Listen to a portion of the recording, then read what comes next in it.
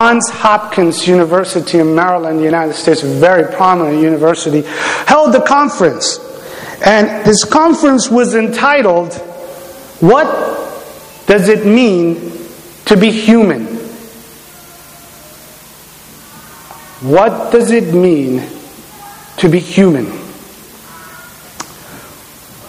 Now think about that for 1 second, please. What does it mean to be human? At an academic institution, we are still asking that very same question. So are we trying to figure out who we are?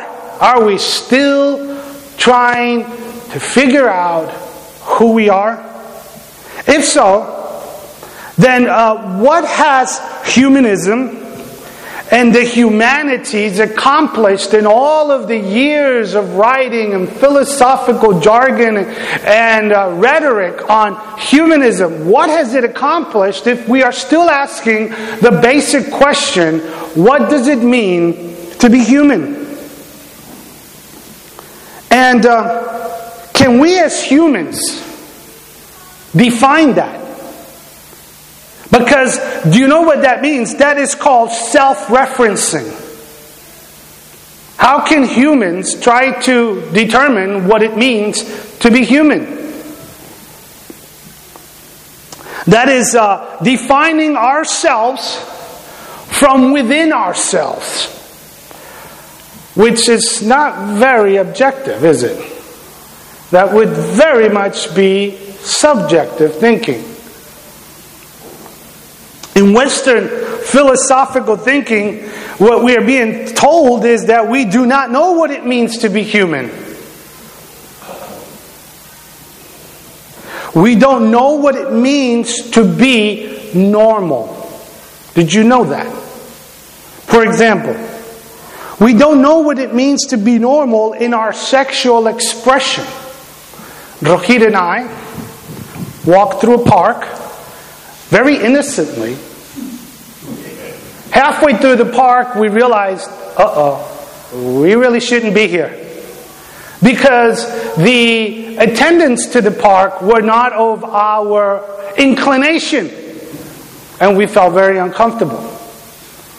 In our Western society, we do not know what sexual expression is. Or what it is to, what constitutes a home.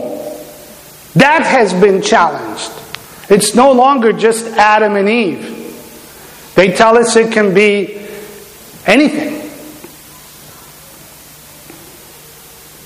We don't even know when life begins.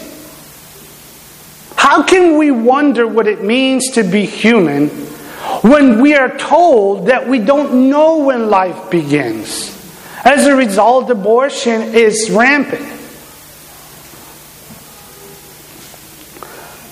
Wishing to create the perfect human and to take upon himself the ability to create, we have begun a long road to genetics and the manipulation thereof. We want to create the perfect human.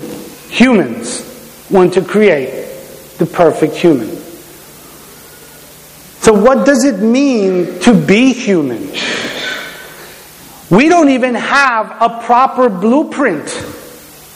Our society, our philosophers, our anthropologists, our thinkers are not giving us a proper blueprint, yet we are trying to question what it means to be human.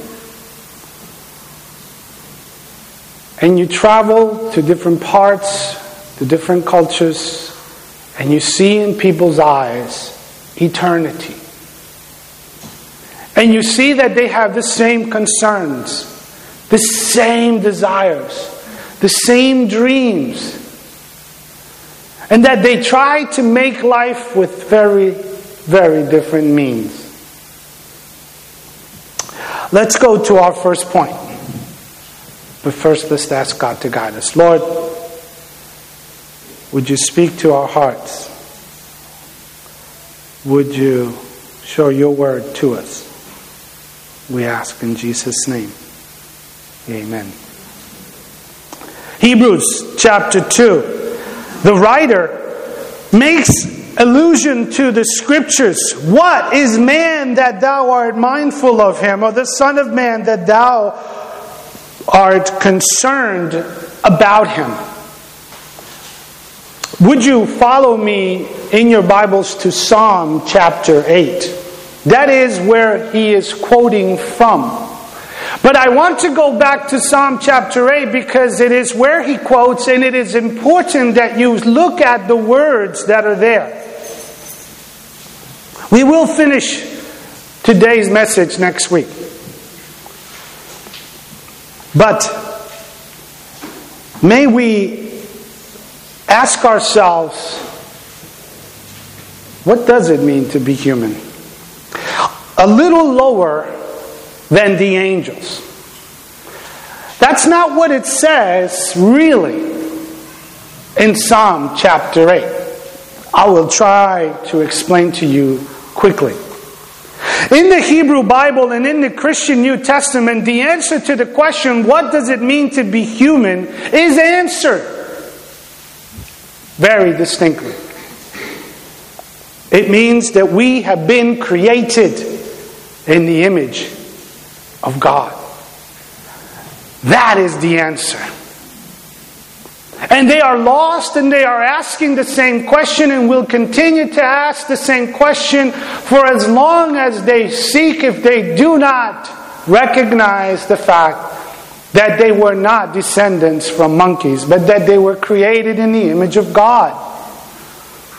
And if we start from there, then dignity is brought to mankind. In Psalm chapter 8, as I said, I would like to read to you. There is depending what version of the Bible you are reading, you might find a wee bit of a discrepancy. So we'll just read for ourselves, see how far we can get, and kind of cut it so we can have communion and continue next week. Oh Lord, our Lord, the psalmist says, how majestic is thy name in all the earth. Where does he begin?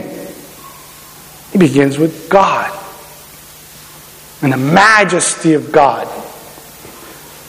And then he says, who has displayed the splendor above the heavens?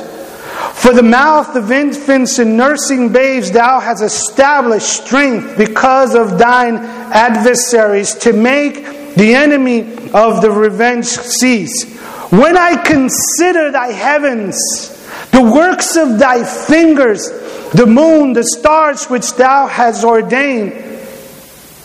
He questions, what is man? What is wee little bitty man that you would consider him, that you would be mindful of him? And the Son of Man that thou dost care for him, yet thou hast made him a little lower than God. My version says. New American Standard. Perhaps your version says angels. We'll get to that in a second. And dost crown him with glory and majesty. Can you see the crown? Do you feel the crown?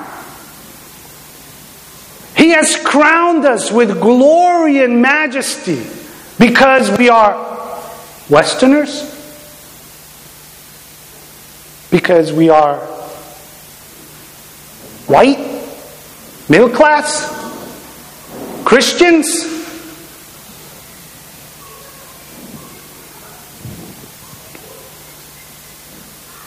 Thou makest him to rule over the works of thy hands. Thou hast put all things under his feet, all sheep and oxen, also the beasts of the field, the birds of the heaven, and the fish of the sea, whatever passes through the paths of the sea. That is man.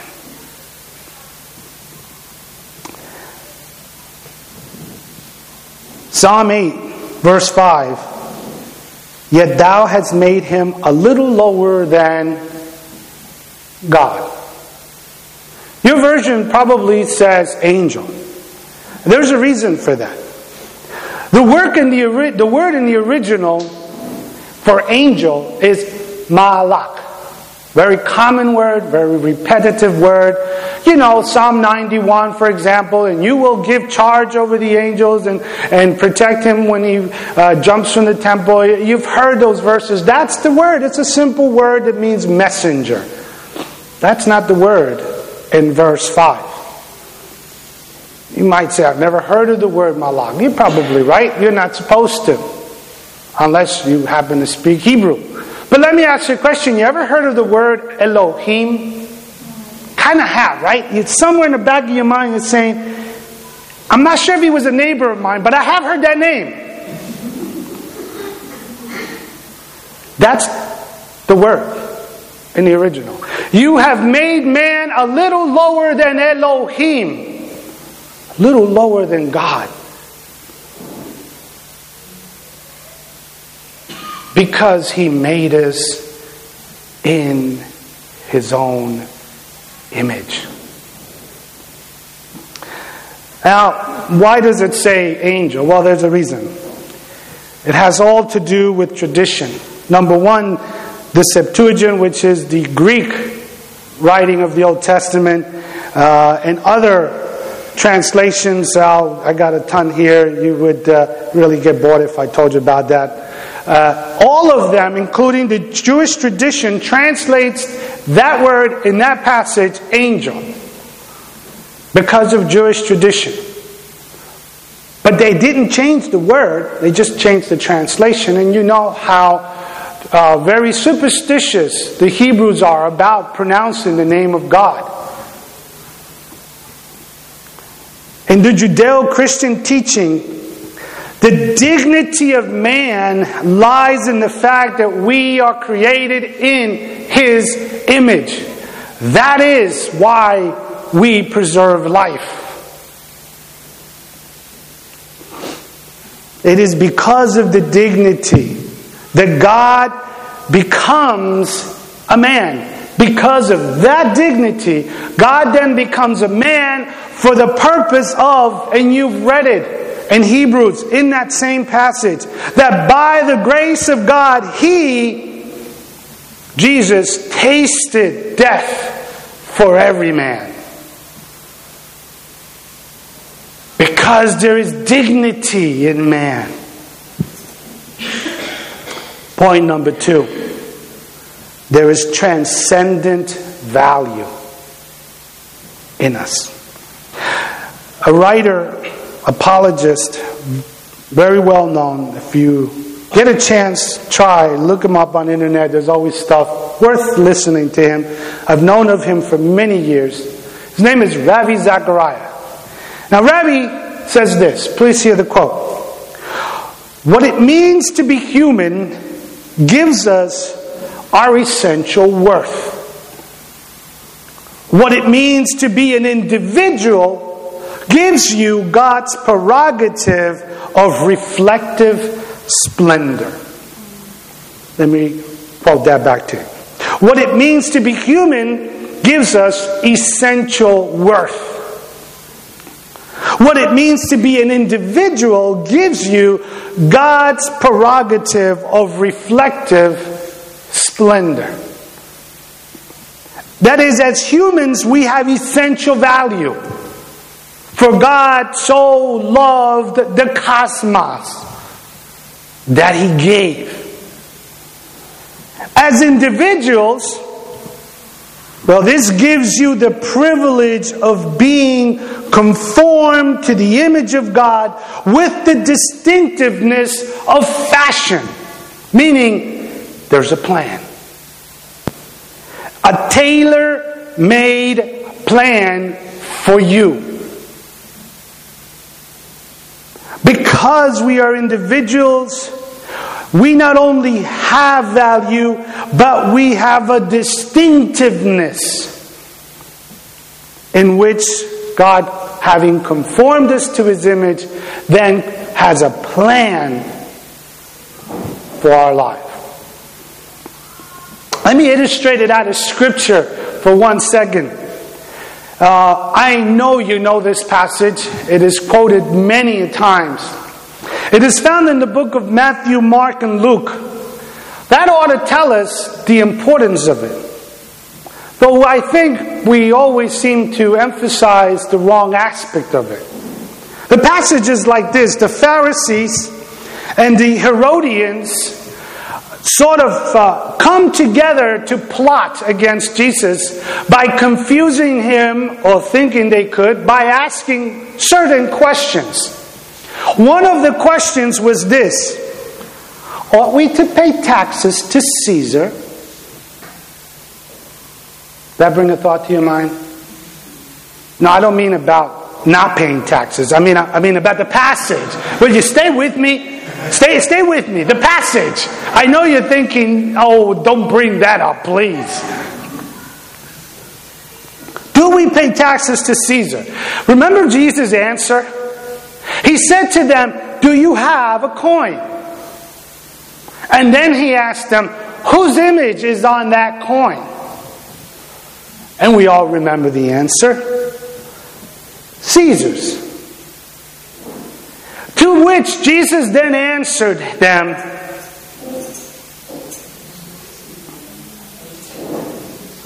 oh, you do know the passage. Oh, I thought you were going to say, he said don't have to pay taxes. Now, mind you, if he would have said that, we'd be happier. And though the question was answered,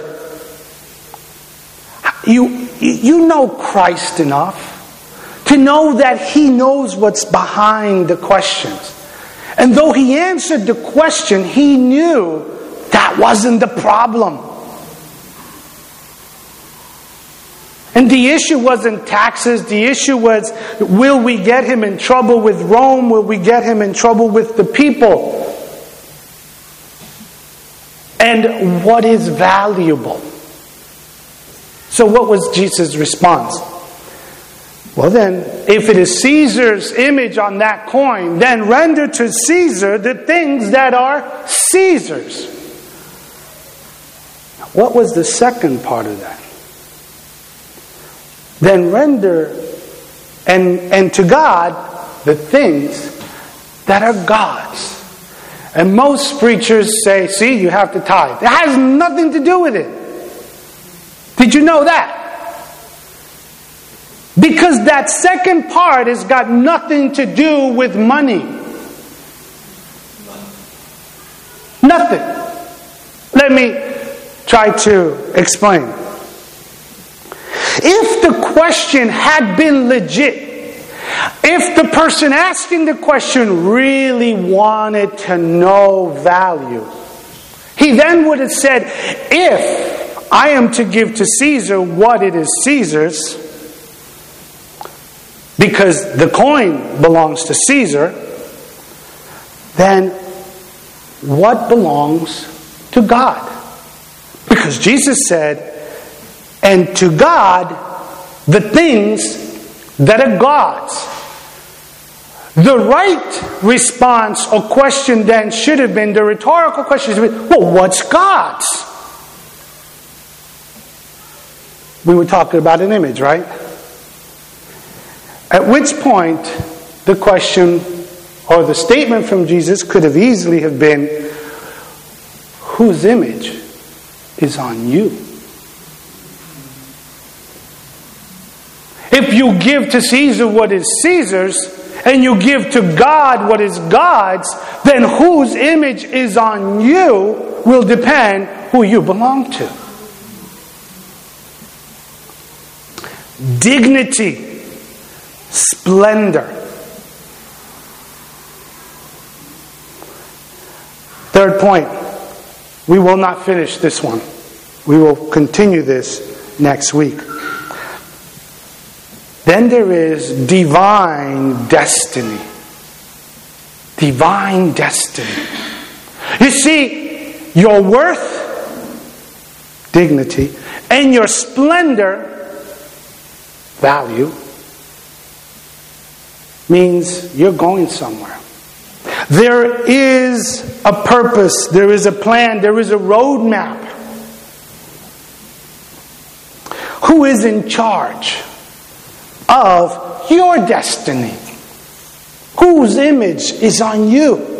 Who is in charge of your destiny? Because destiny matters. It's not just about getting there.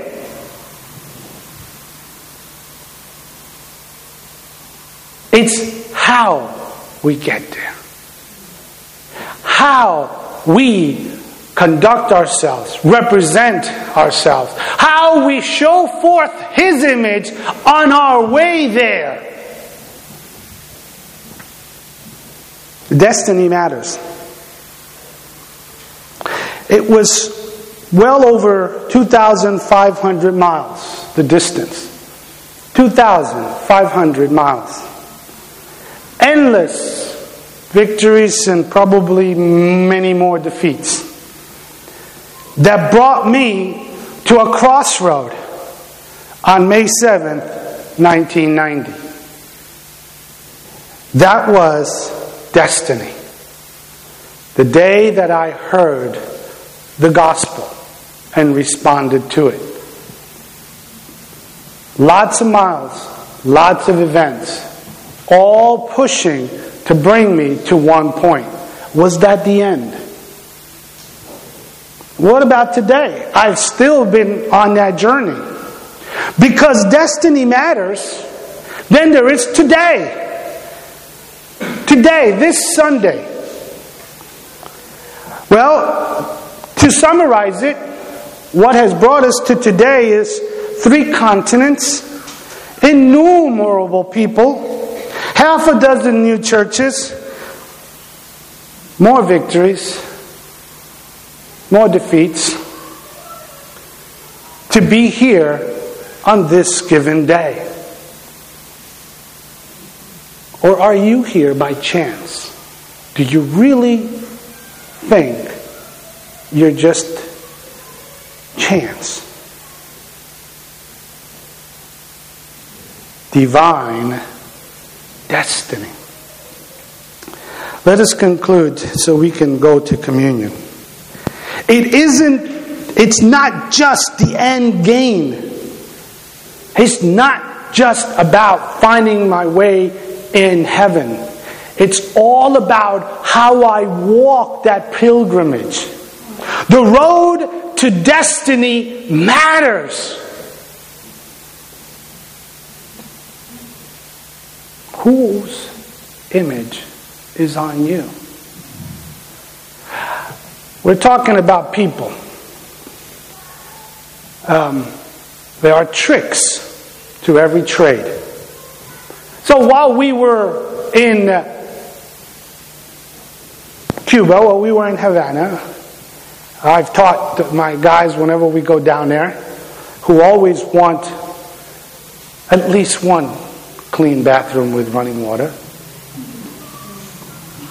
Whenever we're in Havana, we'll go to the hotels.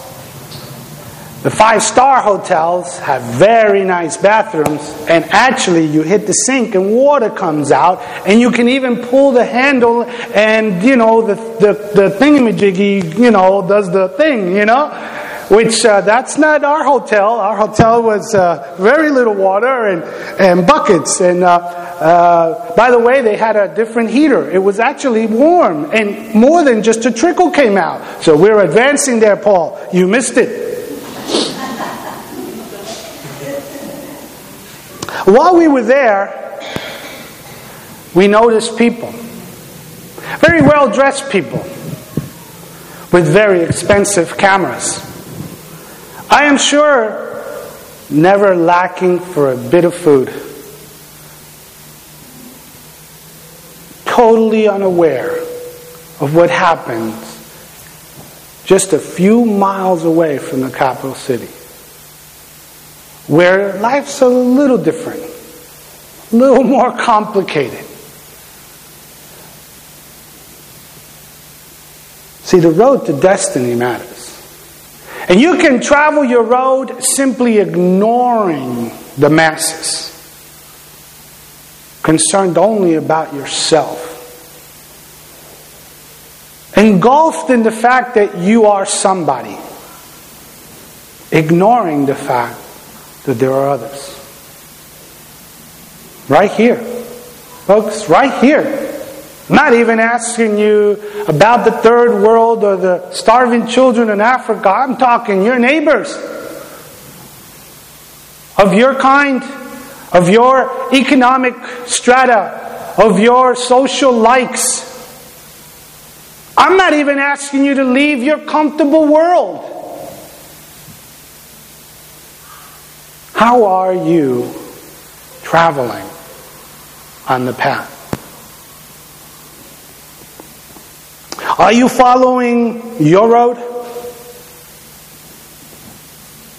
Or are you following His roadmap? Are you a Christian by tradition or by His divine destiny? Is it denominational or distinctional? So I ask you, as we prepare for communion, whose image is on you? What is your true value? What makes you who you are? Whose image is on you? I'm going to ask Jack if he would come and help me. And Alan, would you help me too? We're going to distribute the elements.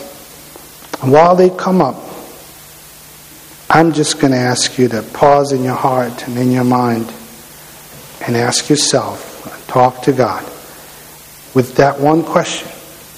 Whose image is on you?